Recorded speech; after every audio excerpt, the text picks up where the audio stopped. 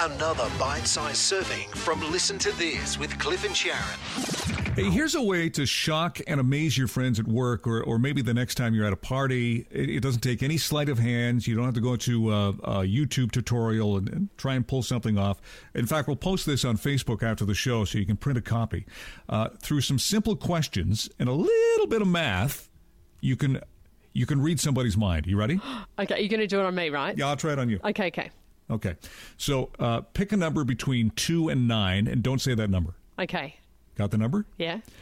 You might need your smartphone for this. You have to multiply because I know how much you hate math. Stop it. Multiply that number by 9. Yeah, actually, you can do this in the car. You can do this in the car. Okay. So pick a number between 2 and 9. Right. Multiply that number by 9. Okay, got it. Okay. Yeah. Add the 2 digits in that answer together. Okay. Got it? Yeah, hang on. Wait, I have, yeah. She's using her smartphone. Oh, yeah. I'm using my fingers and toes. Okay. Subtract 5 from that. Right.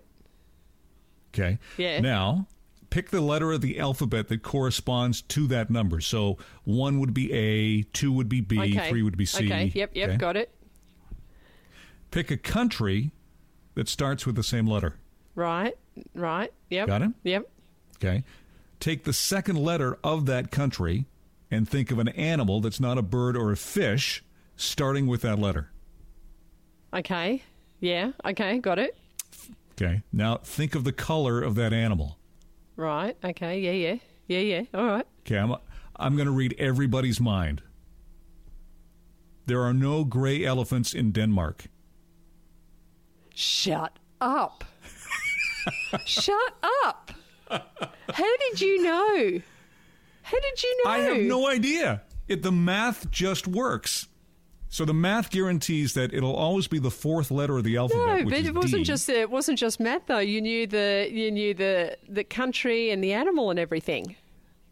Because most people can only name Denmark with D, right? And the second letter of Denmark is E, and most people can only name an elephant, right? So, and the color of an elephant is gray, right?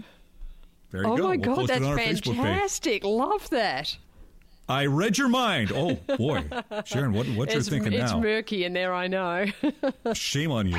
Listen to This with Cliff and Sharon. True stories from the weird side of the internet. Subscribe to the full podcast.